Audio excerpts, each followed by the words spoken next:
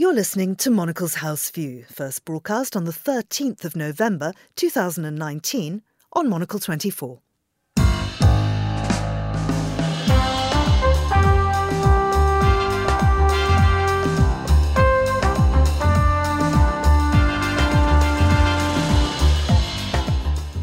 This is Monocle's House View. Coming up today, Bolivia has a new interim president, while the previous leader, Evo Morales, has escaped to Mexico. My guests, Robert Fox and Victor Bulmer-Thomas, will discuss that and the day's other news, including how countries can protect their elections from foreign meddling, and the state of emergency in Venice as floodwater approaches record levels. Plus, Monocle's executive editor, Josh Fennett, and his plan for a digital decency initiative. I didn't enjoy my journey to work this morning, and it's an increasingly common feeling. Yes, dear reader, London's number 30 bus is no place for the demure and devoted bookworm to pursue a paperback in peace. I'm Georgina Godwin. Monocle's House View starts now.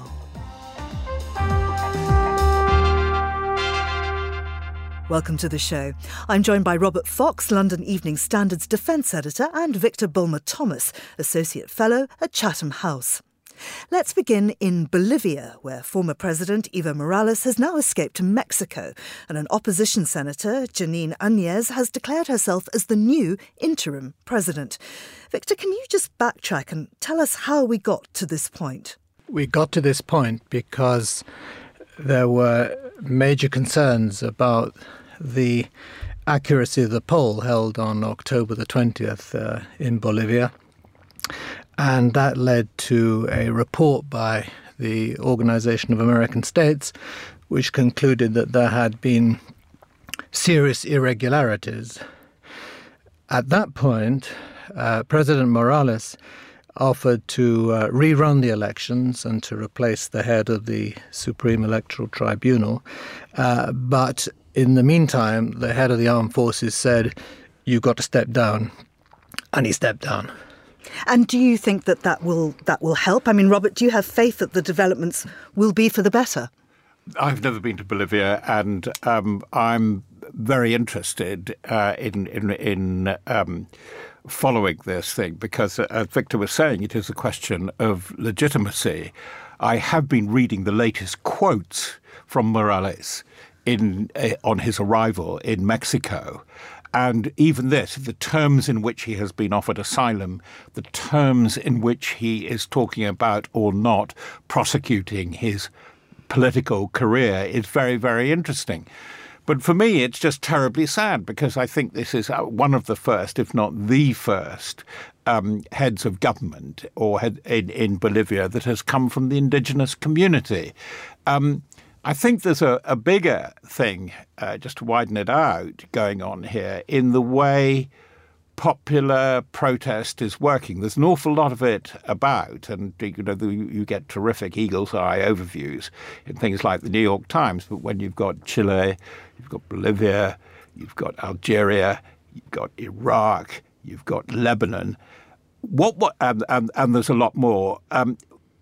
What must be said, of course, there are highly individual characteristics, but the way crowds are behaving, political crowds are behaving in this phase of populism is extremely interesting, so much so that a generic term populism looks almost vacuous, looks almost empty. But perhaps we can continue talking about that. Yeah, so, I mean, it's very, very interesting how this has become a global movement.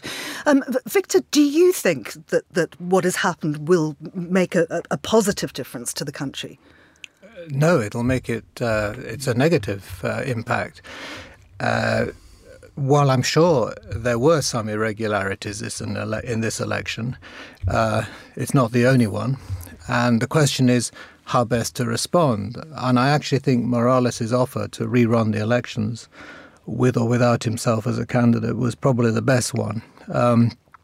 To bring the army back into Bolivian politics as effectively as what has happened is frankly disastrous, given the role the military has had in the last 200 years at the head of Bolivian political affairs. So I think one looks at this with some dread. presumably eventually there will be fresh elections, but without Morales as a candidate. And since he represents roughly half the electorate, it's really difficult to see how those elections would be legitimate because there is no obvious replacement for him. So I'm afraid Bolivia is in for a very turbulent period, and whatever satisfaction those who've brought him down may currently feel, you can be sure it will be matched by those who feel betrayed by his voluntary exile. I mean, Robert, you're talking about global movements, and of course one of the other things that we've seen happening worldwide is outside interference, and I wonder if there's been any of that in the internal politics of Bolivia. There always is. I mean, you can't look at Latin America without taking that into consideration. Victor won't be at all surprised, having worked out my age, that I am a student of How Do You Read Donald Duck, the famous polemic against cultural imperialism in Latin America in the 40s and 50s. It is quite obvious. I mean, it is not isolated, and this will happen. But one of the books that I'm reading at the moment, which I think is really a book of the week, is Christoph and Holmes on The Light That Failed. And it's where we are mistakenly labelling our politics now in the post-Cold War euphoria, Francis Fukuyama, The End of History, that everything was going to go towards capitalist liberal democracy. And of course, a lot of the imitations have been failures, and it is very worrying. And it's very interesting to hear Victor explain the granularity of how the polity of Bolivia should work or could work. But it is very sad from his and other accounts. It really does seem to be in reverse. Robert Fox and Victor Bulmer-Thomas there. We'll be back in just a moment. But first, here's Monocle's Marcus Hippie with some of the other stories we've been following today. Thanks, Georgina. Venice has been hit by its highest tide in half a century. High waters peaked at 1.87 metres, which prompted flood alarms to ring out across the city. Troops have been seen wading through St. Mark's Square, and Venice's mayor Luigi Brugnaro has blamed the flooding on climate change. The Bolivian opposition senator Janine Áñez has declared herself interim president.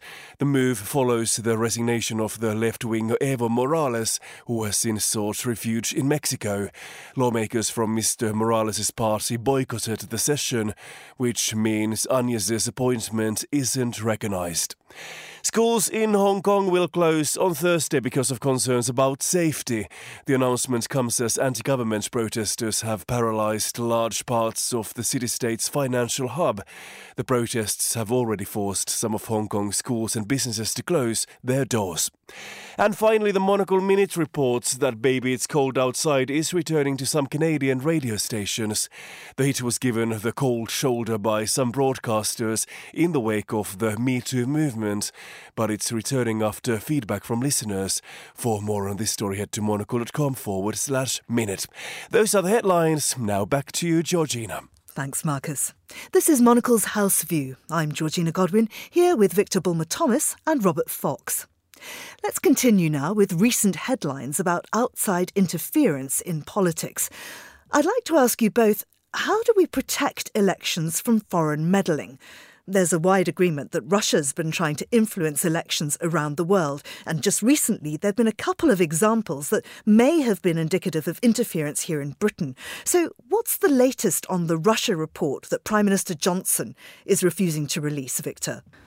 Well, the latest is, of course, Hillary Clinton has intervened, which I guess is an example of foreign meddling, to insist on the publication of a report about alleged Russian meddling, which is another form of foreign meddling. So I think we have to accept that it is impossible to run elections without some degree of foreign meddling. And that's not just true of Latin America, it's true of other parts of the world.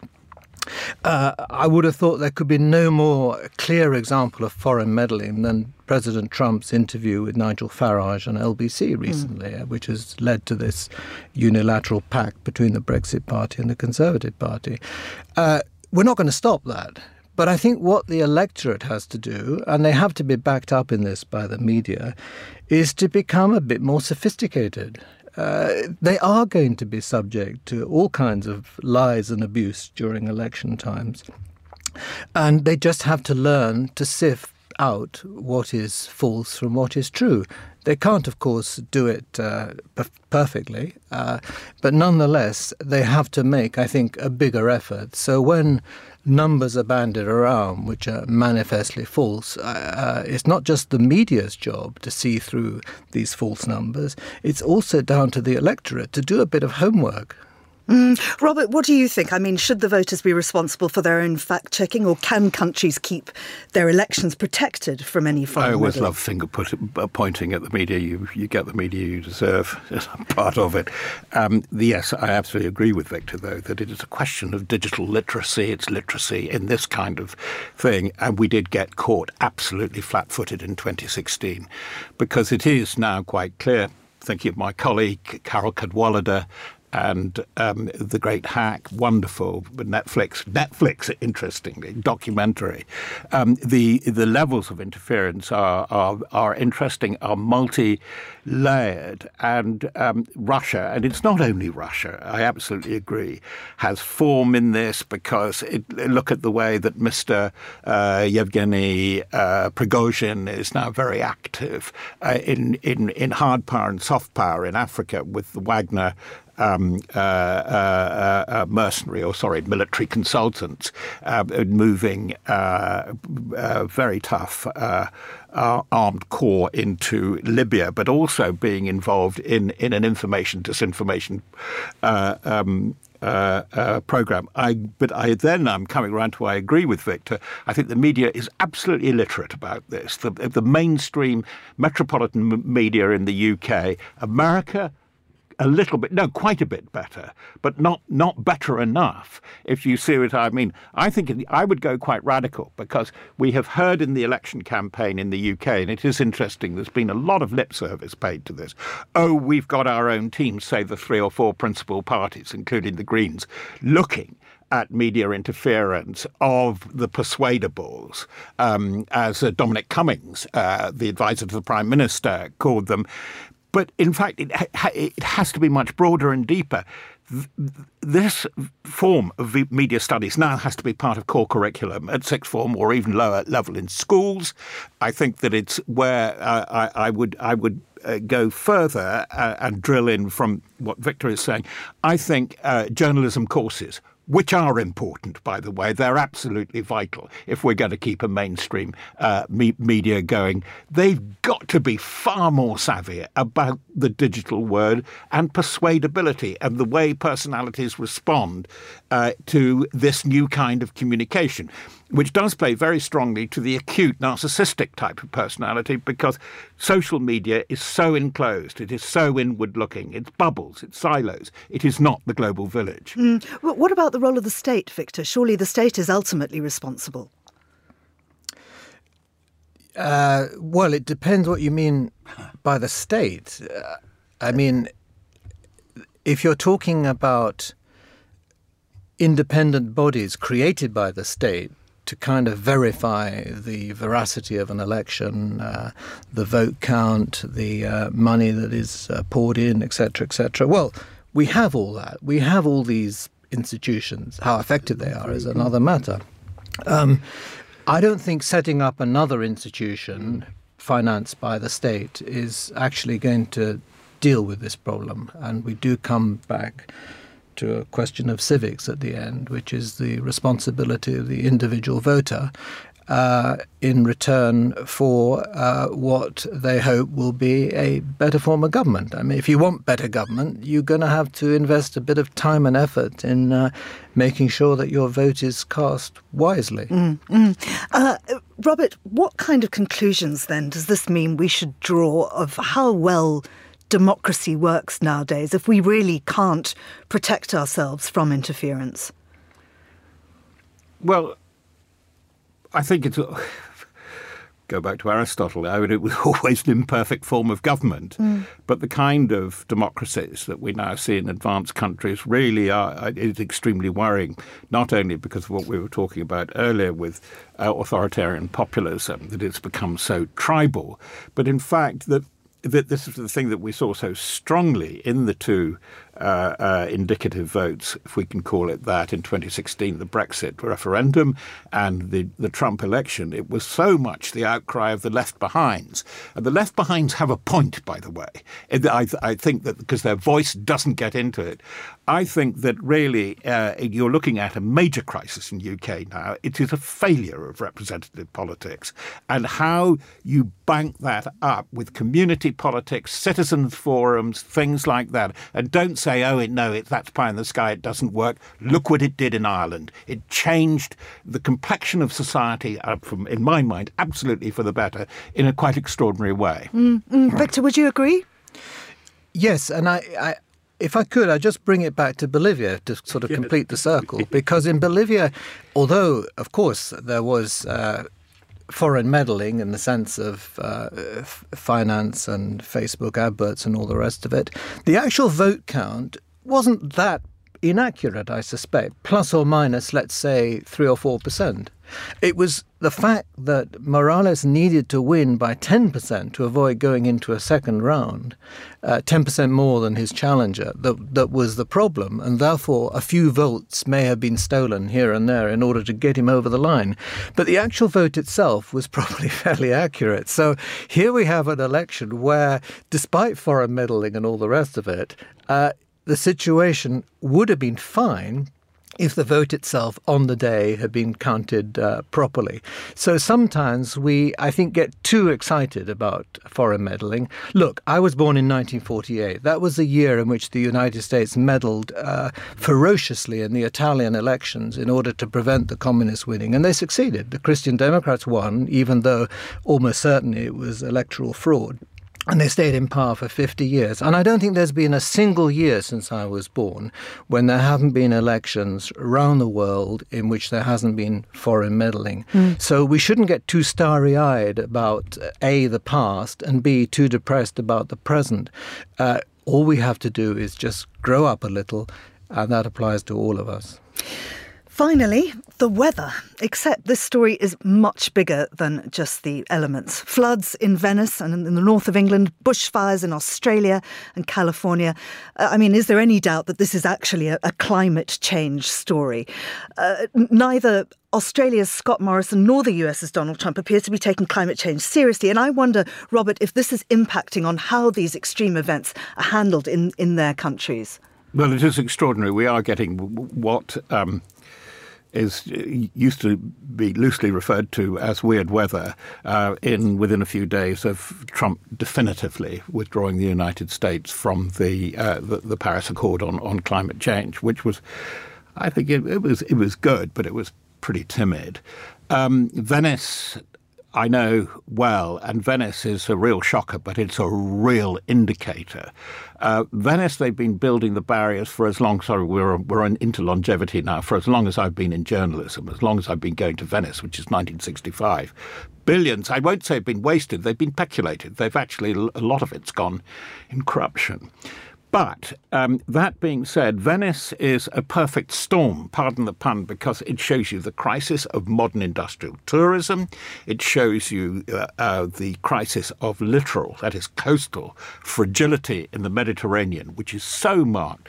What is it? It's an enormously high proportion of the Mediterranean population, of the truly Mediterranean countries, live within 10 or 12 miles of the coast. And we've been watching that. I've been watching this for 50 years. I've been writing about it for 50 years. You are quite right that we can see now climate change-related phenomena. The maize famine, for instance, in Central America, increased desertification, appallingly high temperatures. I don't need to go on. But this is where I would take Victor's cue. I am very worried about media on this. I think the media debate, we say, we give secular canonization to Sir David Attenborough. Well, good for him. The media just goes on one horror story after another, as if it's a Hammer House of Horrors movie. And it is not really effectively encouraging engagement. This is the story of the floods, which are getting worse because there are so many vulnerable floodplain centres of habitation in the UK. But the media really is doing a very poor job in joining the dots, because they have got to express it in real terms that doesn't frighten the horses, so that people will get engaged socially and politically on it. Sorry, end of sermon. In terms of media, a couple of the British front pages today featured very dramatic pictures of an Australian woman and a small child trying to escape from a fire there. Do you think, Victor, that images like that have an impact on how we see the urgency of tackling climate change, or have they already lost their power? Well, no, they're very powerful images. Of course they are. But they don't lead to strategic planning, and that's the problem. And I think when we deal with these disasters, we perhaps focus too much on the impact of climate change, which is very real and very important, but we tend to downplay the way in which the situation would have been worse anyway, even without climate change, because of what we're doing in terms of, in this case of the UK, building on floodplains and paving over front drives and all the sort of things that makes it impossible for the water to run away. And the same is true in Australia. The same is true in California. The same is true in Central America, as Robert mentioned. There are, in all these cases, you will find direct action, human action, unrelated to climate change, which has made the situation worse. And then, of course, if you get on top of that the impact of climate change and extreme weather patterns, you get a double whammy. And I think we must remember that there are the two things going on and not just the one. And then you bring them together in terms of strategic planning. Not knowing anything about the fact that we were going to talk about this issue today, as it happened last night on a train, I had a conversation with two Norwegians. And they come from the north of Norway, where they get 3-4 feet of snow for many months every year. And not one day are schools closed. And not one day are the roads closed. And they just can't understand how we are totally disrupted by things like floods and snow and all the rest of it. And they're absolutely right, because they have strategic planning to deal with that. And we have to do the same and stop pretending that this is an isolated event and that somehow we haven't made it worse through our own action. Victor Bulmer-Thomas and Robert Fox, thank you both very much. In a moment, Monocle's Josh Fennett shares his thoughts on how we could make work commutes more bearable. You're listening to Monocle's House View. Stay tuned.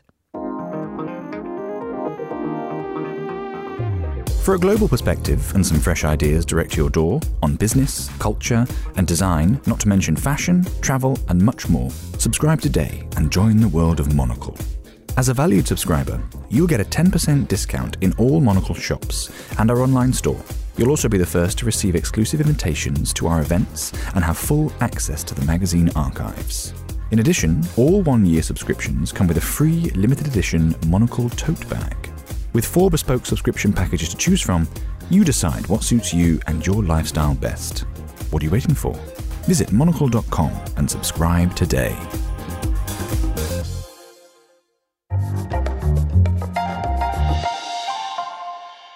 This is Monocle's House View. I'm Georgina Godwin. Finally today, Monocle's Josh Fennett's suggestion for a digital decency initiative.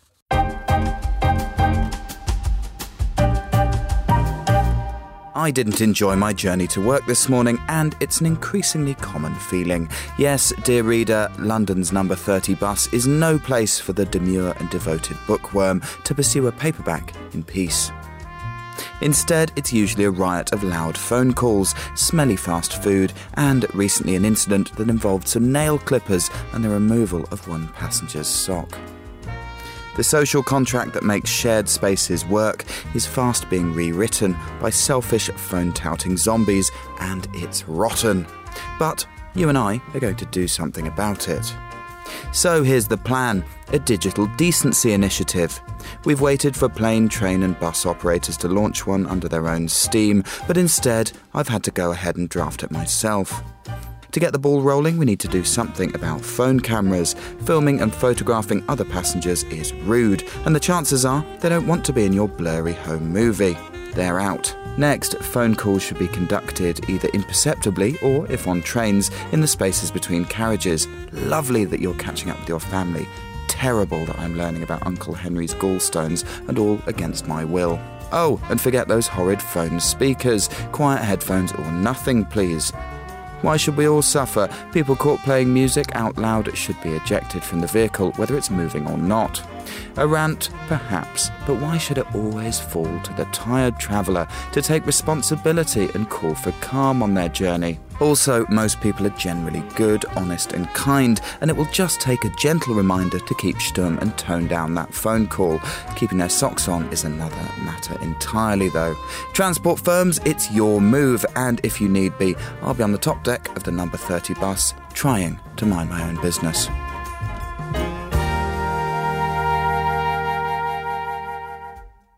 That was Monocle's Josh Fennett, and that's all for today's show. Monocle's House View was produced by Marcus Hippie and researched by Yolene Goffin and Giacomo Harper. Our studio managers were Louis Allen and Steph Chungu.